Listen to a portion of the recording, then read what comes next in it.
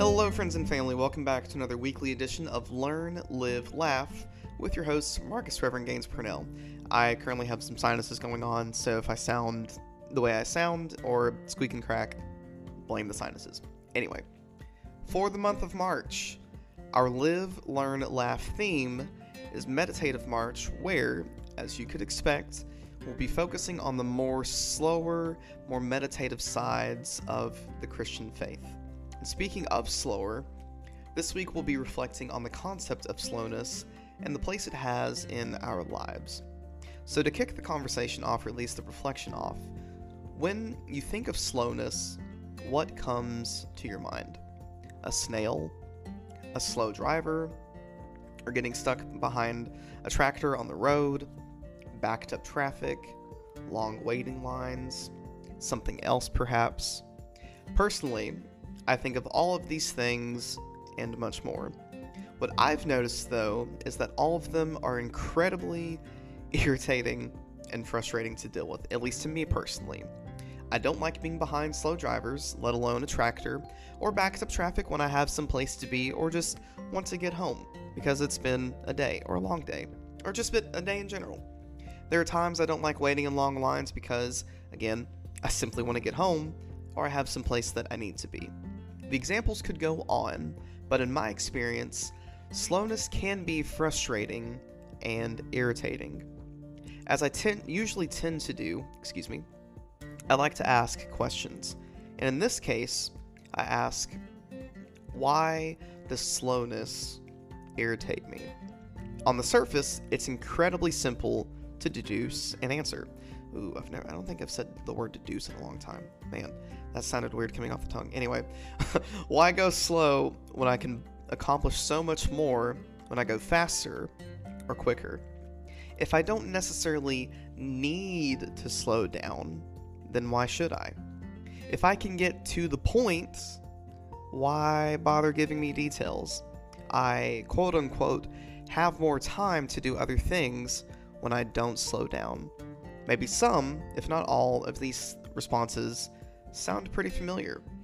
But what about on a much deeper, more intimate level, though? Why does slowness irritate me? Or why is slowness irritating? When I slow down, I notice a lot more about God, others, and myself, which in some cases I don't want to notice or even acknowledge. When I slow down, I'm forced, in a sense, to sit with myself, my emotions, my thoughts, and even my feelings.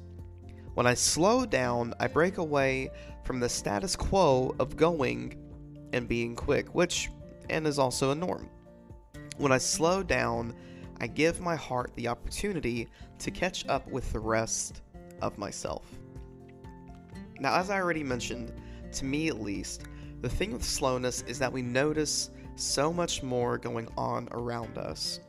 We might be like the psalmist who encourages us to be still and remember that God is God and we are not. Can I get an amen there? Thank you for the amen. We might be like the brother James who challenges us to be quick to listen, slow to speak, and slow to get angry. We might even go so far as to ponder what loving God, neighbor, and self looks like in the current moment, which could be completely different than what we originally thought before.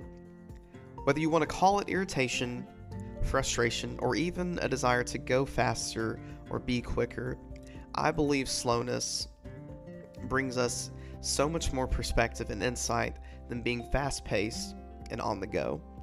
We get stuck behind a slow driver or that tractor, for example. What might slowness invite us to do? Maybe it's remembering to breathe, to loosen our grip on the steering wheel, and to realize that we cannot make this person or these people go any faster. Maybe it's acceptance of what the situation is. Maybe it's something else. I don't know. We get stuck in that long line and we have to wait. What might slowness invite us to ponder here? Maybe it's noticing how stressed out that one person is, knowing that they're going to be late. We can hear them breathing and sighing behind us, tapping their foot, checking their phone, whatever. They know they're going to be late and they're stressed out.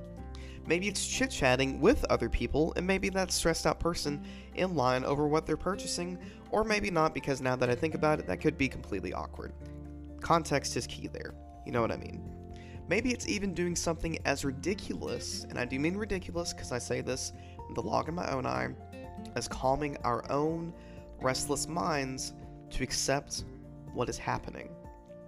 So as some food for thought, I'd like to invite you to consider reflecting upon the following questions. Where does slowness exist in your life? What place does it have, if it has a place at all? How might you practice the art of slowness throughout your daily life?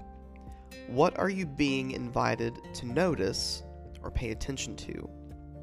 How could slowness bring you into a clearer sense of what it means to love God, neighbor, and even yourself? And with that, hopefully some of this has made some sense. Hopefully, because again, I'm kind of stuffed up, kind of sinusy. Thanks for listening. I appreciate that. And I appreciate you. And I hope you're having a solid day and week, whatever it is looking like. This has been Learn, Live, Laugh with Meditative Marcus. No. My head really is filled with snot. With Marcus Reverend Gaines Purnell. Peace be with you, friend. Thanks for listening.